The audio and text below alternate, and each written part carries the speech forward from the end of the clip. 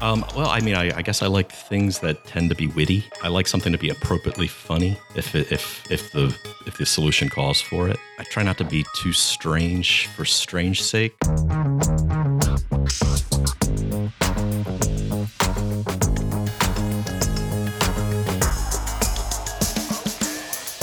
Hey everybody, welcome back to Creative How, the podcast for curious creatives. Today we have David Plunkert, a graphic design heavyweight whose work you may have seen in museums such as Cooper Hewitt, but more recently on the cover of New Yorker magazine, for which he's gotten a lot of notoriety for. You've probably seen his work and not even known it, and you're about to learn quite a bit about graphic design, illustration, and even things like sense of humor, which is really important. He likes to get weird, and we're going to get weird with him. Hey, Jed, just living in Baltimore and kind of growing up here as a designer / art director / just my whole creative career, you become aware of talent and personality and things of that nature. And one guy I've really been a fan of for a long, long time is Dave Plunkert and what he and Spur Design have done over the years. Absolutely. And you introduced him to me, and the work, Dave, is amazing. So welcome to the podcast. Oh, thanks, Jed. It's just unavoidable because I think one thing I love about your work is that I feel it's timeless. I just, no matter like your tone, you're kind of consistent, and it kind of weathers the trends that I see. You know, one thing that annoys me the hell out of me right now is this reversion back to 90s.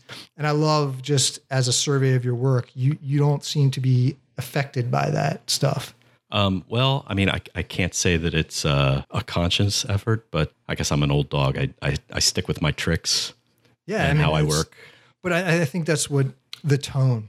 I think you have a consistent tone. I wouldn't say consistent aesthetic. I mean, that's certainly true. But how do you? Is there a tone that you just sort of gravitate to?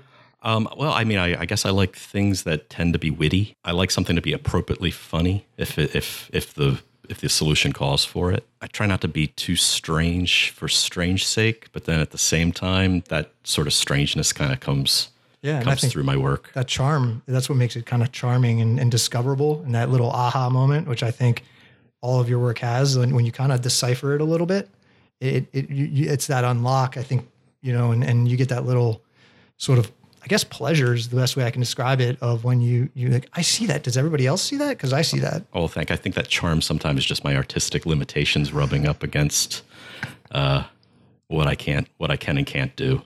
And he's humble too. This is the massive talent and humility is really annoying. Oh, Dave. That's all false. Okay. That's false humility. I think sense of humor is a really good thing to stick on because, you know, we've talked to lots of different types of people, and in particular, a writer we spoke with, Matthew Norman, comes to mind, and he's a really funny writer. And some of his topics are really dark. He says it's one of the toughest things to convey the type of humor that you're trying to when you write. And I would imagine it's the same for you. So how do you know when you've gotten to the point where you want to get? I mean, a lot of times I'll see it in the sketch stage, just the at the pencil sketch. You know, that's going to sound cliche to say that's where the magic happens, but that's where I kind of feel like if I'm kind of feeling it in that like little rough thumbnail, I'll be able to transfer it to the final piece. Sometimes if I'm doing a sketch, and it's like I'll come up with something that will function for the thing, but it's not going to get better as you like, well, maybe color will fix it. Well, color won't fix it, you know. Right. Generally, if it has like kind of a nice idea, you know, I'll be able to kind of feel it. So let's wind this back. We're getting real into the good stuff, and I think what we want to give the audience some context about you, your design firm. Obviously, we can find what we call your baseball card anywhere on the internet. We can, you know, start in 1995, you and your wife. But so we can kind of, you know, we don't have to go too in detail, but like frame us up. How'd you get here? Oh, thanks. Well, you know, when you actually said the 90s were coming back, I was kind of hoping that meant that a renaissance is coming my way. It is, and we were going to get into that, actually. Well, originally I wanted to be a cartoonist. That didn't pan out, so I decided to go into graphic design, not really knowing what graphic design was. I was aware of something that we would call commercial art. I entered a program at Shepherd University in the early 80s, and I kind of fell in love with graphic design, with the idea that it was this idea of visual communication. I use that to really kind of inform any solution I'm working on, whether it's, whether you're working on a logo or an editorial piece, you're generally communicating with an audience. I'm not really thinking in terms of making a picture per se. Why didn't the cartoon thing work out? Well, I wanted to be a cartoonist for Marvel Comics. I sent them a letter, and I actually I still have my letter of rejection. Huh. And it's a nice letter. And, what's interesting is that was back in the days when, they wanted kids to like send in their work. And now Marvel kind of has a, hey, don't call us, we'll call you. Right. Absolutely. So, it was kind of nice.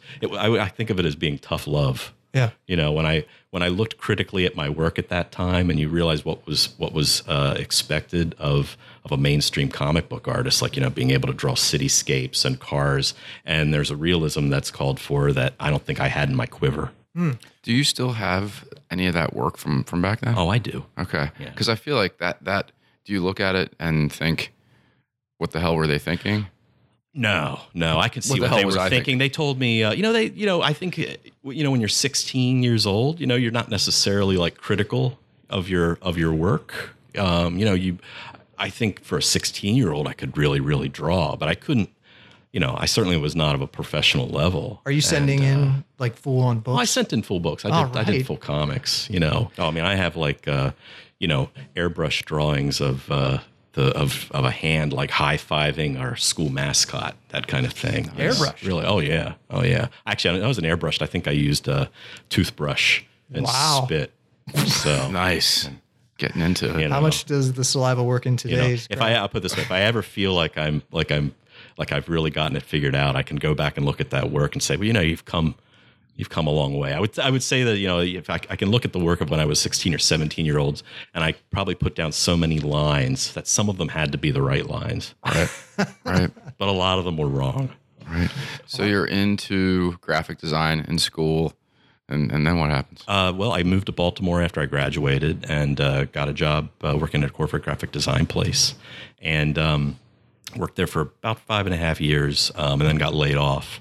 And during that time, I was making cut and paste collages, and I started taking that work around and showing it to magazines at the time. And I immediately started getting editorial work. Local magazines or just? A lot of, back in those days, there were association magazines in DC, and there were a number of magazines in Baltimore that you could work for. So, I was getting like local work. And once I built up enough of that work, I sent it into American Illustration. And in those days, getting in that book was sort of like minting yourself. And I was getting calls then from national art directors. What was the minting? Is that the project? Like, what was the first minting client, I guess you could... I would say I worked for a magazine called American Training and Development, and the art director was Lee Caruso. And I did like a series, and that got into American Illustration, and I started getting a lot of work that was like that. Oh wow! And this was all just like cut and paste, glue it down with rubber cement. At that point, were you like, hey? I mean, were you still calling that graphic design, or were you like saying, hey, this is illustration? I honestly, at that point, I wasn't sure what I was doing was good, because I was really reacting against doing things cleanly and neatly. So I was, really scuffing things up. I was bending cardboard and things like that, and I would send it out. And I would get a good reaction from art directors, but I hadn't quite developed what I was doing yet. So I would send something out. I'm going, is this trash? I don't know. I wasn't sure. So what's young Dave listening to at that point? Oh, like what are we into? Are we like the hardcore scene? What are we, punk rock? No, what are we doing? I probably would have been listening to Kinks, XTC. All right, that kind of thing. And you think that was influencing what you were in, just the they might be giants. They might be giants too. Right. I'm not sure if music was influencing me too much. I really mind old styles and things. I was probably looking more at like artists. Okay. And who Dada. I was looking at Dada a lot. Okay.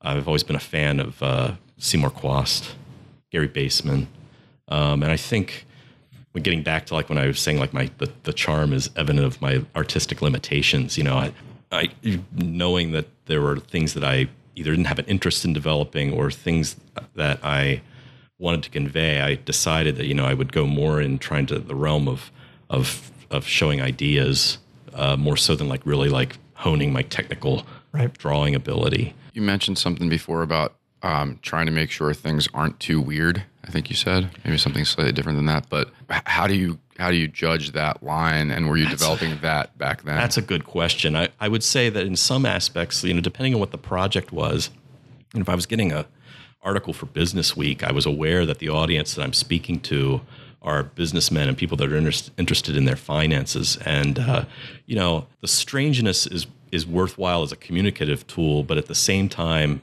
you don't want it to be so far afield that the thing seems like it's being beamed from Venus. There's also something pretty cool about, making an I Love New York logo where you have something where, a kid understands it, a grandma understands it. I think music is probably, and again, I'm not a musician, so I'm speaking out of turn. Music sort of allows for a niche in regards, in a way that like graphic design, if I get a job where I'm like trying to direct somebody where the bathroom is, I don't want to be so strange to where they can't find the bathroom. There's a certain practical aspect to visual communication where, wackiness shouldn't necessarily be the default. You're right. I mean, just there's time to be straightforward, and there's a time to sort of take people on a journey a little bit. We're also not necessarily entertainers. Yeah, but in the best, I mean, I would argue you are entertaining. Oh, well, thank you. With a fair amount of your work and your team's work. So, so what about in terms of just again that the context of your sort of formulation of at an early design career? How much did Baltimore play into that? Oh, I think Baltimore played a lot into it. I met a lot of folks here that influenced me greatly. Chief among them would have been like Paul Sayre, who was a designer in New York, Joe Parisi, another local designer and friend, and Joyce. I would say that I probably originally moved to Baltimore because it was sort of a friendly neighborhood kind of place, and so I've been generally pretty happy here. It's a slow paced town. Yeah. So. But I feel like you're one of the staples of the creative culture here. Oh, well, do you guys feel like that? Do you guys feel like you have a duty to kind of continue on? Well, I'm happy to be here. I would say I feel a little bit disconnected from the creative culture here. I mean, I kind of come in, I sit in my studio and do work, and then I sort of like walk through a portal and go someplace in New York and then meet 100 illustrators that all know who I am. But then you drop badass theater posters on the town and you're like, oh, well, thanks. Whatever. Thanks. I mean, it's kind of, on the one hand, it's sort of, Baltimore's one of those places where you can work creatively in like total anonymity, Right. So. And then that's what it's funny because that's just me being a design nerd, that I'm aware of the good work being done here. And obviously you guys always rise up when that comes up. Thank you. If you move to New York City, it's like, they say that, if you're part of the creative community there, everybody within 6 months. That it's a very small, tight-knit group. And, no one's like thinking in terms of like, hey, I'm going to move to Baltimore. I'm going to make it big in the arts and graphic design, But I feel like there's a momentum though. Okay. I think there's things coming up. Like, I feel like the city's getting a little bit of. Well, I think interestingly, I mean, I'll take the other side of it because I wasn't really thinking that an artist from Baltimore was creating covers for the New Yorker or big editorial magazines. Yeah. I just wasn't. I didn't think about that, which is embarrassing. But why would you? Yeah, but to your point, if you see any, you've been pretty consistently in Wired. That to Jed's point, he's seen your work, and all it takes is just going, well, those people are out of Baltimore, and it's like, what? Like, because I don't know if this place gets as much credit.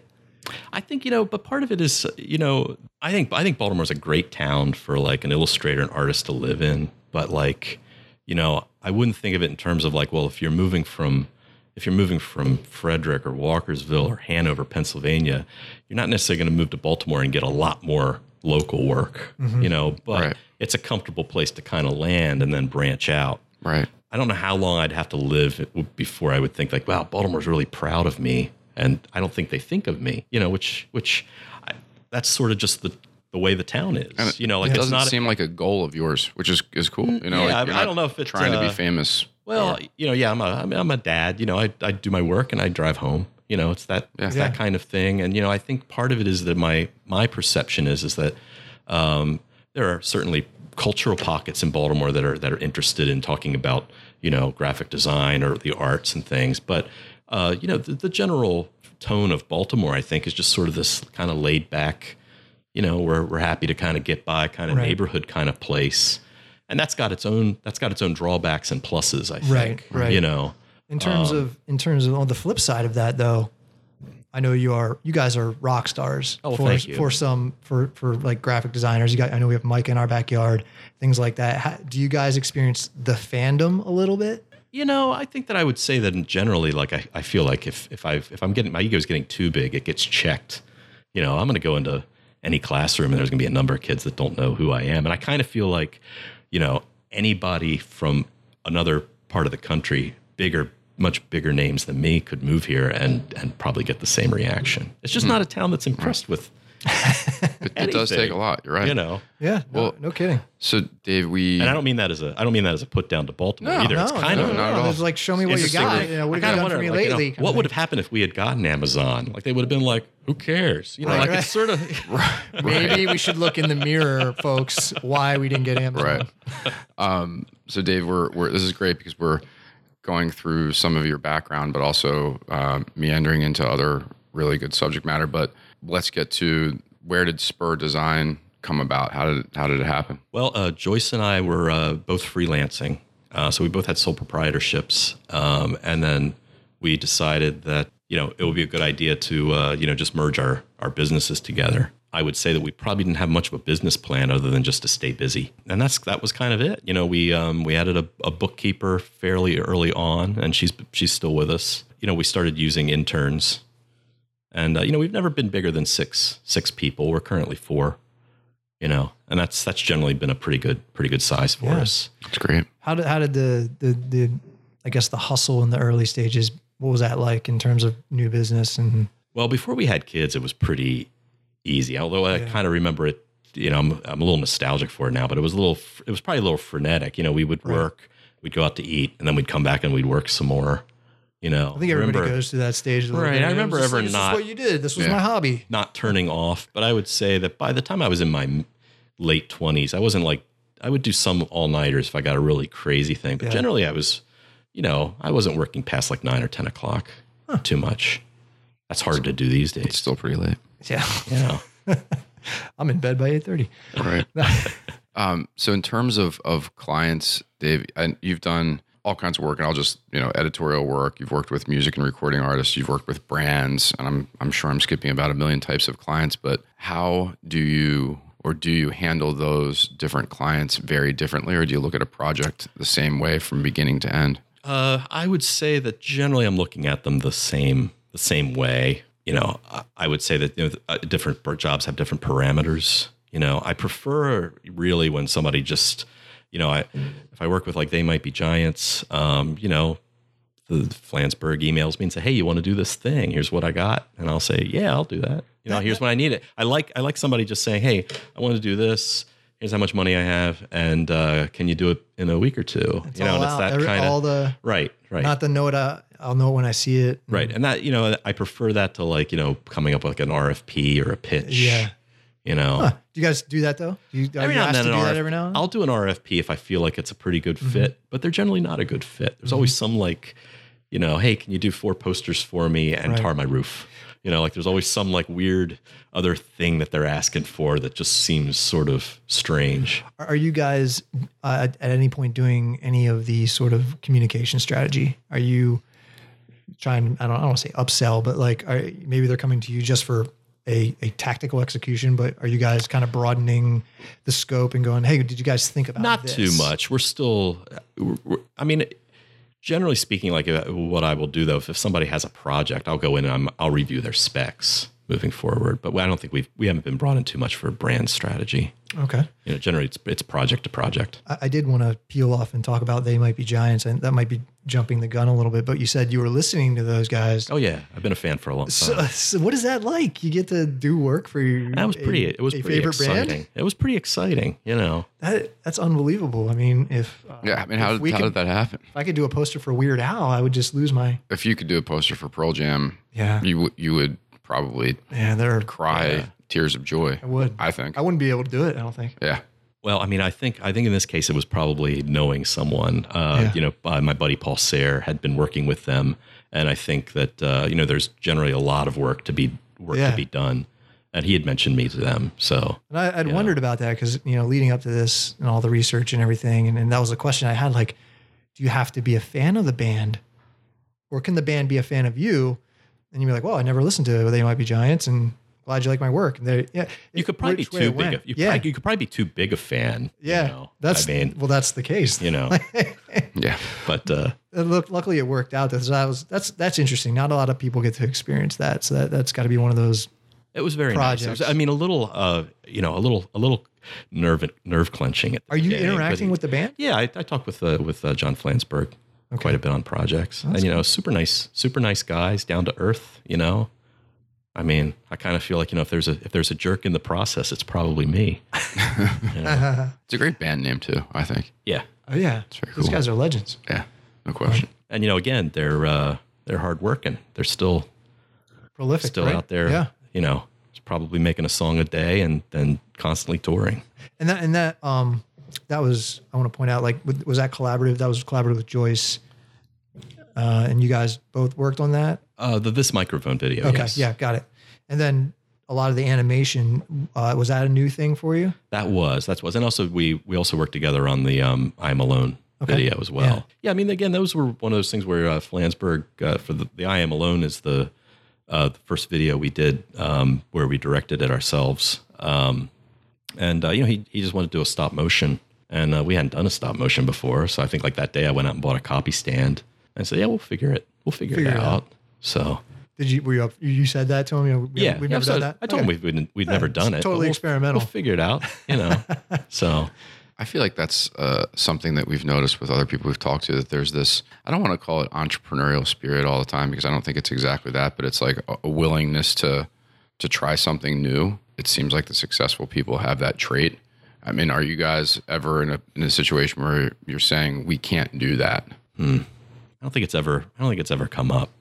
I mean, the other thing too, like, he wasn't hiring us to do, Nightmare Before Christmas. He was hiring us to do a video where he's fine with the wires and the tape showing. Right. Yeah. That seems like their personality, though. Yeah. I think that's probably why we're a good fit. Right. I mean, I have delivered jobs to people where they've got, I think this is wrong, where this shouldn't be cutting off here. I'm like, no, that's all part of the plan. The printer didn't make a mistake. That's all. It's the way it's supposed to look. Have you seen our work? Dave, so again, having worked with so many different types of clients, just talk about some of your most memorable jobs. It could be memorable because it was so awesome and fun, or so horrifying and terrible. Well, let's see. Well, recently I would say that The New Yorker has probably been like the most exciting project, where I just kind of felt like I did like a little scribble one afternoon, and then like it just sort of blew up. That was pretty exciting. Can you talk about that work a little bit more? Well, I mean, again, this was after the events of Charlottesville. President Trump walked back his comments about hate groups, and so I just did like a very quick little doodle, and sent that off to the New Yorker. Prior to that, I had found out hey, here's who you talk to there to submit cover ideas, and they got back to me pretty immediately to develop that as a cover. Was that your first New Yorker? It was. Wow. I had worked for the interior of the magazine, but I hadn't done anything on the cover. Got it. Was any of that taking a chance? Did you feel like any of that was out of your wheelhouse and you didn't? That's a good question. Maybe didn't have the right to speak up at that point, or? I felt like I had the right to speak up in regards to it visually. Mm-hmm. I didn't want to speak too much further about it after the picture, because I feel like the picture kind of conveys the sentiment. Mm-hmm. At the time, it was out my wheelhouse, because even though I think there's still like an element of dark humor about it, it's very much like the way I was trained to visually communicate, where I'm taking an object and transforming it. It's all the things I want a picture to be in regards to everybody understanding all the components and how they relate to each other. Where it's outside my wheelhouse a little bit is that it's definitely pointing a mean finger at the president of the United States. It's pretty clear where you stand. Right. So there's not a lot of guesswork involved there. I mean, I've clarified that it's really, it shouldn't be made larger, although, he constantly makes it a larger thing. But the actual comment of the illustration is of that moment. Yeah. Yeah, I mean, I think that's what you said enough, but then there's that element of interpretation. Right. And like we were talking about before, like you're going to bring your own sort of experiences and translate in your brain Right. for your own meaning. Like you can be as literal as possible, but then people are still going to fill in Right. some Well, and gaps. political art too. It's just Yeah. it has a different edge than if you're like illustrating somebody's article about pediatrics. This is Yeah. a thing where you can be proven right as time Yeah. goes on, or you can be proven wrong. Was there any trepidation in terms of like Oh, I got some if I put this out there, I- I'm raising my hand and kind of calling attention? Oh, sure. I got some nasty messages left on my answering machine. Oh, yeah. So, Yeah. but I felt confident that it was right, that it was appropriate. It's even though it's a metaphor, Yeah. it's kind of a literal metaphor. It's so damn on the nose like that. And that doesn't, based on your body of work, that's not your style. So the way you handled it was really, really cool. I think, do you anticipate doing more? I did one other cover for them, and I send things off, but I haven't. Politically speaking. Politically, yeah. I've done. If I feel it. I haven't gotten the covers published. It hasn't given me any. I don't think it's given me any special status at the New Yorker. It's like it still has to. Any idea I send still has to kind of stand or on its own. Yeah. Does that? Well, I'll just cut to the chase because I've been reading the New Yorker for a long time, and there are definitely artists who have gotten multiple covers, and you can see similar aesthetic between a cover this year and a cover next year. Is there any favoritism in that type of industry? I'm not saying specifically. I don't know if I'd call it favoritism. I would say that there are a handful of artists that know how to hit that mark reliably. And I think there's also there's artists with I wouldn't say that I'm in this group. I think that if my work shows up on a cover, it kind of stands out as something distinct. And there's other artists that are there and the work is solid, but it also looks like a New Yorker cover. Right. And I think that's valuable. Like, if you're an editor, an art director looking at that, I guess it gets back to like being too weird. Like it still has to it can't look like it was beamed down from another planet and landed on the New Yorker cover. Right. But there's a lot of cachet in getting the cover for the New Yorker. Is that a broader goal now to kind of like? I'd like to keep it going. Keep getting going. Yeah. Yeah. One. Nah, that did cover. I'm out. Got one. Good enough. We're done. I think on the other side of the spectrum, and I guess this could be sensitive because you don't always want to talk about bad projects and name names, but I'm interested to hear what some really challenging projects might be so that our audience can understand what it's like to not have the greatest of experiences. Have you ever fired a client? Ever fired a client? I have That's like gotten a dream. I have never. When I've gotten angry on the phone, I've always regretted it afterwards. Yeah. It's always, I'm racking my brain. I know I have worked with some terrible people over the years, but generally speaking, if I get to that point, I'm always thinking like I could have handled that better.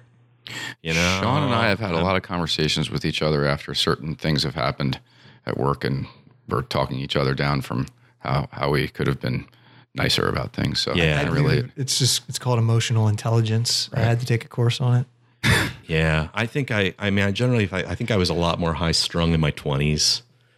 That I don't know if I think I'm better at picking my battles now. Yes. Well, that's cool. I mean, fast forward to, we've been pretty much in modern day, but like, what's really inspiring you? Like if you're setting goals for, this coming year, is there something on your list that's like a stretch goal for you guys? I'd like to get more self-directed projects published.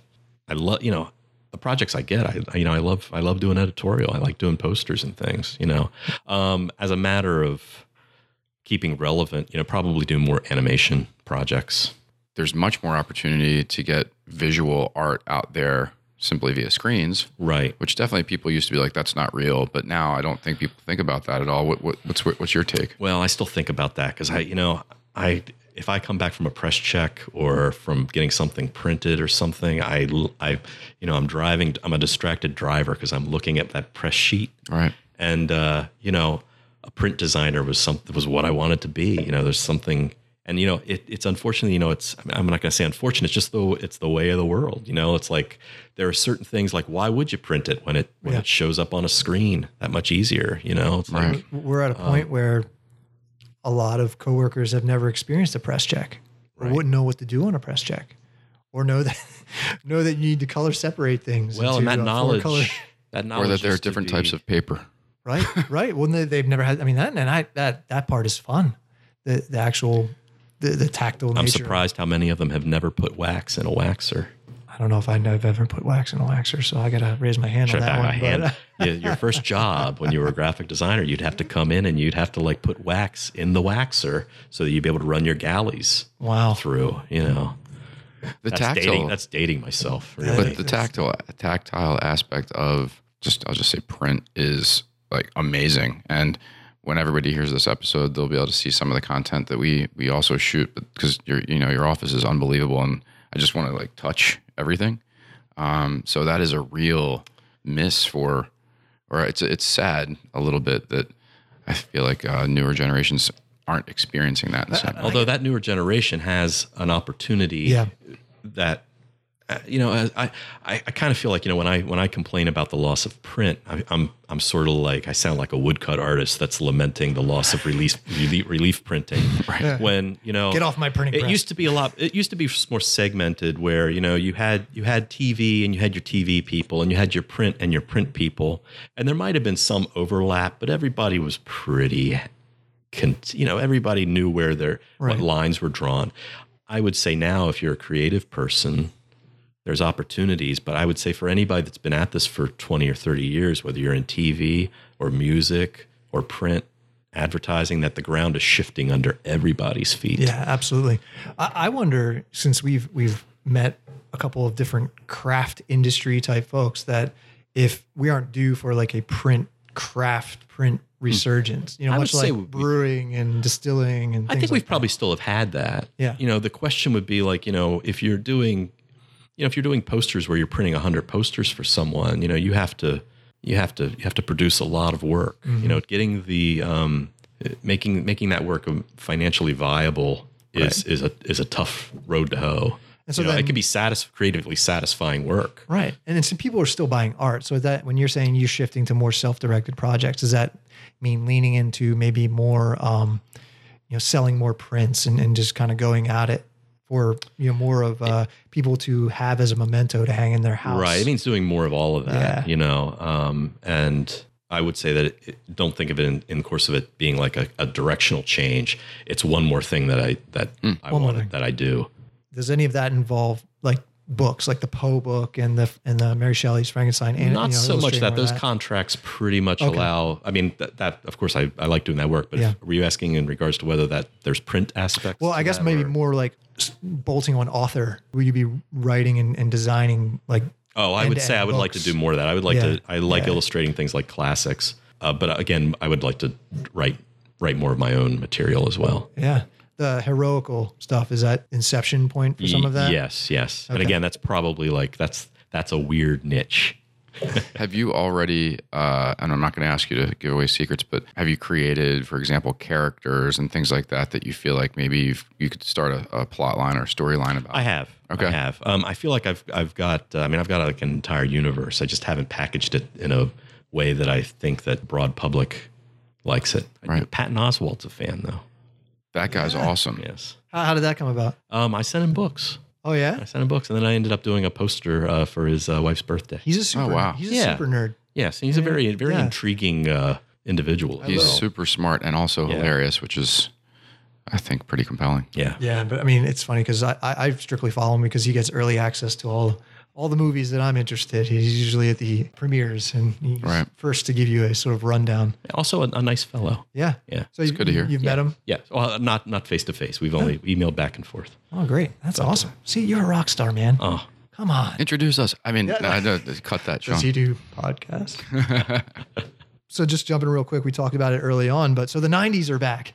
What do you think about that? Well, nobody's called me about it. Man, so son of a gun. They're missing out. I mean, I would say that probably in the 90s, I was doing a lot of that kind of work that was sort of derivative of Carson. Mm-hmm. And, once you do it, you kind of feel like you realize that it's sort of a field that person's playing in, that it's probably best to leave it to them, you know? Well, it feels like more than a homage at that point. Right. Yeah. Right. I struggle with the typography a little bit, Yeah. like right now. And I think it's everybody's run to this corner. The brands are blending together. And if you're a lifestyle brand, you must have the headline repeated 5 times. And at least 3 of those 5 should be outlined in, stroke form. Oh, I've never outlined type. It's crazy. Yeah. It's crazy. So I just was curious because as you were coming up, at that time, like, how you specifically felt like, were you getting...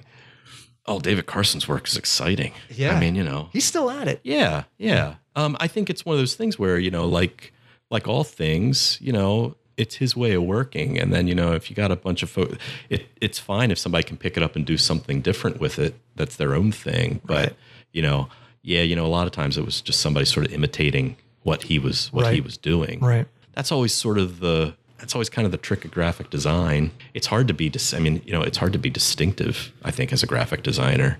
My own type sense has gotten I would say a lot more conservative as I've gotten older. Right. And I tend to trust the visual more, use type as more of something where I set it up as a system.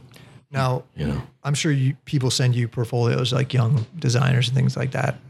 I would think just kind of either getting your input on it or maybe even trying to see if they can come work out here at Spur. Are you seeing commonalities among all that work? I mean, a lot of times I'll see work where it looks like really great student work, Yeah.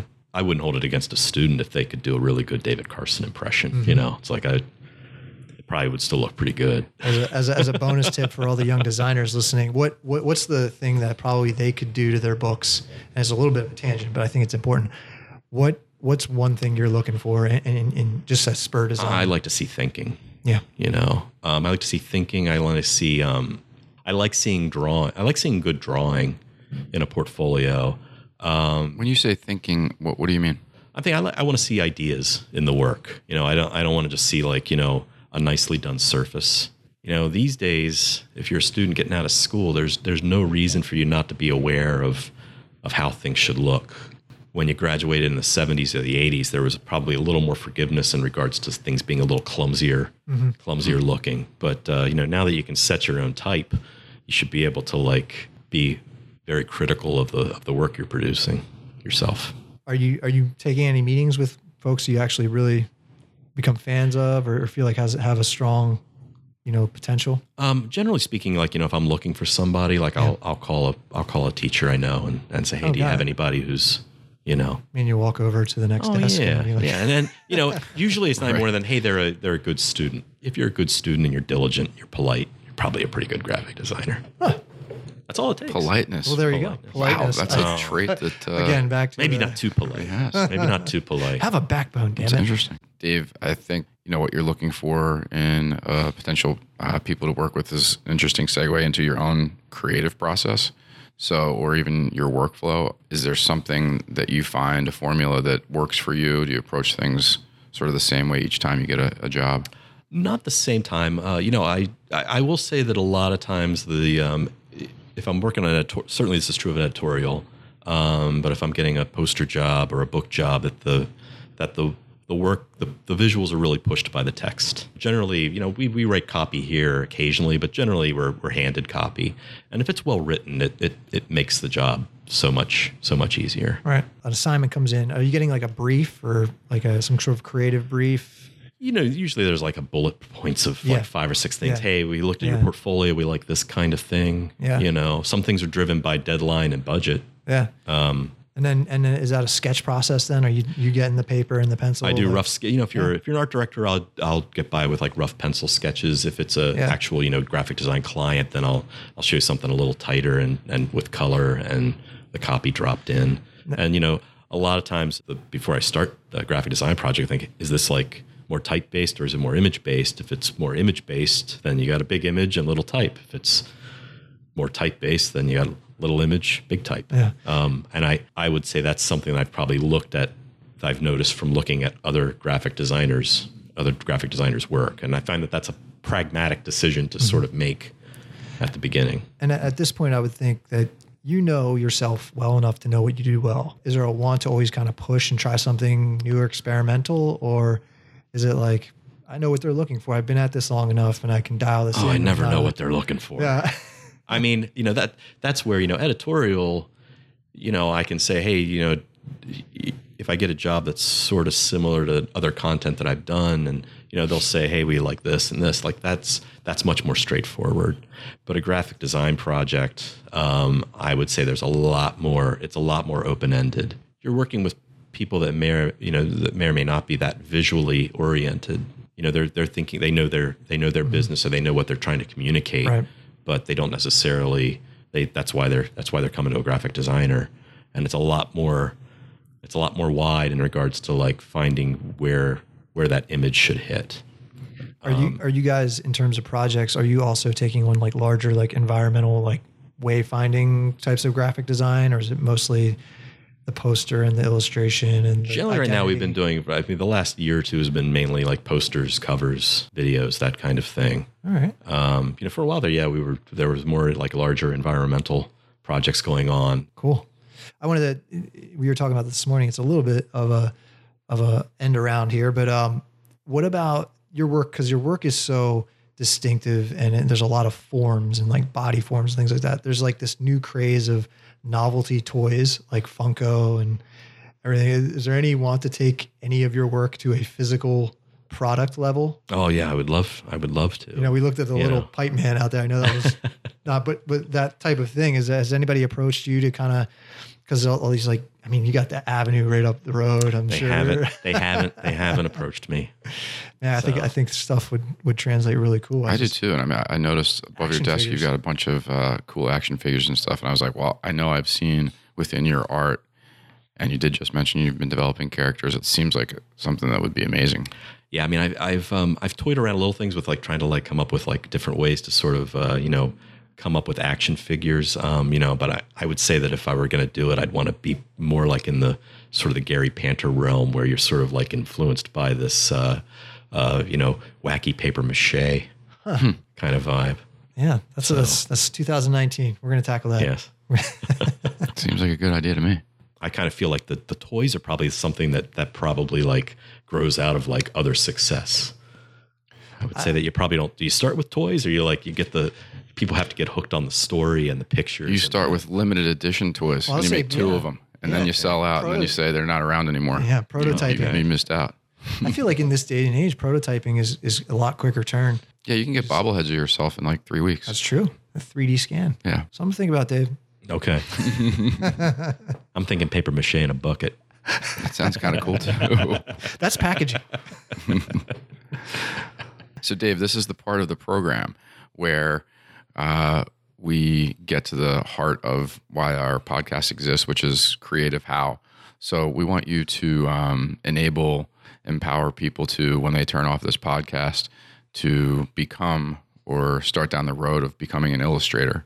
So what are the 3 to 4 sort of biggest tips that you could possibly give somebody? Okay, the biggest tips. Tips. The best, the brightest. Game-changing tips, Dave. I think if you're coming into this profession new, I think you want to think like a baker. You want to be ready to make donuts every day, every week, every month, every year for a long time.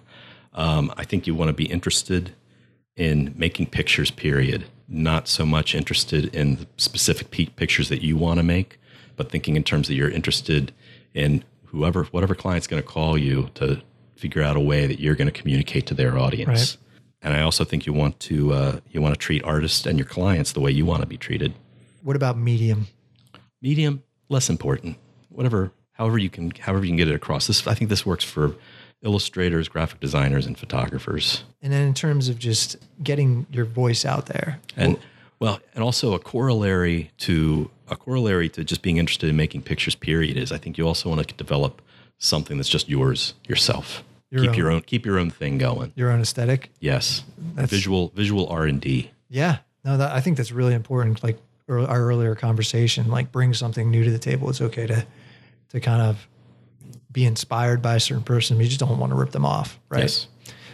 In terms of just self-promotion, what tactics do you think a young designer, a young illustrator would Well, you got to try everything. I still think the thing that probably works the best is meeting people. Yeah. meeting people is always kind of hard to do, you know? I mean, they'll say like, you know, if you want to work in a gallery, you got to go become friends with the gallery owner, which is not something everybody can do. You know, I think you got to put work on a postcard and you got to mail it. I think you got to be on social media and you've got to send work out. So that you got to think about that part and portioning off time to dedicate to that. And so then there's the drawing, but then there's the self-promotion. Right. How receptive are you to young designers reaching out to meet you? Well, you know, I'd like to think I'm polite when they put their hand out, you know. Is there anyone you've met with over the course of your career that then you sit back now and go like, I knew that. Oh, there's a lot of people that are just killing it now. Yeah. That's cool. You get a lot of sort of pride in that you kind of helped influence them in some way. Hopefully I'm probably just like one part of a complete breakfast. And that if somebody was influenced by my work, that they probably have other things that they've lined up that are going for them. Hopefully I'm thinking like, hopefully I didn't get anybody off the tracks. You keep saying things that make me hungry. I was just going to say, I don't think Dave ate breakfast himself today. I know. I mean, like you're Dave, can we baker. get you anything? Like this is a very I have a valuable trick. I buy generic cereal, and that's what I have, and my kids don't like it. If you buy popular cereal, this is for all the dads out there. If you buy cereal that's Dad too tip. good, your kids will eat it. You'll never get cereal. That's a really But great. if you can muscle down generic frosted mini wheats, I can do it. Dave, there's one I want to sort of force a creative how in here.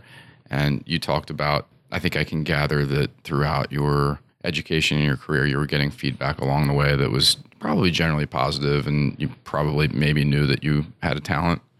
But a lot of the people that we work with, you know, you face those sort of moments that you don't have confidence. If you've faced any of those, how do you handle that as an illustrator? Oh, I would say that I handle it better by just forgetting about the doubt, just putting your head down and just work through it. When you bring that up, yes, I did get a lot of positive reinforcement when I was a student, and I look back on that work, it's like, oh, boy, they must have saw something, or they just don't want to discourage somebody young who's trying hard, and I think that's kind of a key thing. If I see a student who's talented but not really working that hard, their talent will eventually fail them if they're not going to apply themselves. If I see a student that's trying really hard, work might be a little bit shaky, I'd like to think that eventually they're going to figure it out.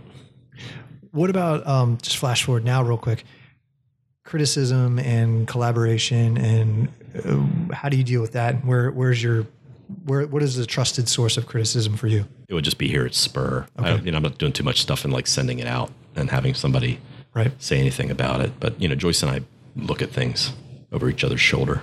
Yeah. You guys actively ever disagree? Oh yeah. Yeah. Oh yeah. Not too much about things visual. That's probably a good thing. Well, Dave, dude, this has been awesome. This is going to be super helpful for a lot of people. And we're anxious to see, your coming year and the projects you guys start getting into. Like I said, we feel honored that you took the time to talk to us. We think you're a superstar here. And we're glad to have you in Baltimore and just on a national level, we enjoy your work. We want to give you the opportunity to kind of promote you and Spur. So if you want to kind of run down the website addresses and the social handles, let's get that out there for people. Well, thanks, Sean. Thanks, Jed. If anybody would like to look at our work, you can find us on spurdesign.com. That's SPURDESIGN.com. Or if you'd like to look at my illustration work, you can find that at davidplunkert.com. And Dave, real quick, you have a book also, right? People can kind of look that up. Yes, Frankenstein, the 200th anniversary edition. All right, and I assume at Amazon and... Also, they can get that from the publisher Rockport. All right, and then any Instagram or Twitter or anything you guys hanging out on there at all? I am on the Twitters. The Twitters. I'm on Twitterverse. I'm on Twitter. Do you call it Twitters or Twitter? Is it Twitter? Just Twitter. Both. Yeah, it's whatever you want to call it. I'm on Twitter at Plunkert, I believe. All right. Damn. Yeah, dude. Aggressive. You're damn right, it's at Plunkert. Thanks, Dave. Thank you.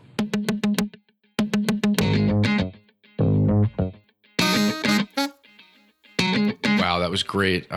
Dave taught us a lot about not falling into the trend-chasing trap as a designer.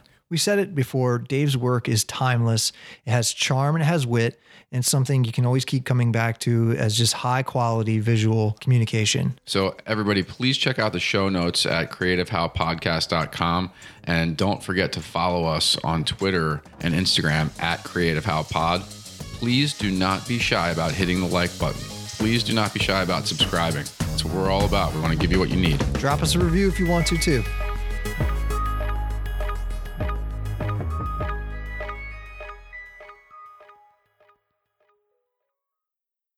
Hey Jed, did you hear our kick-ass intro music?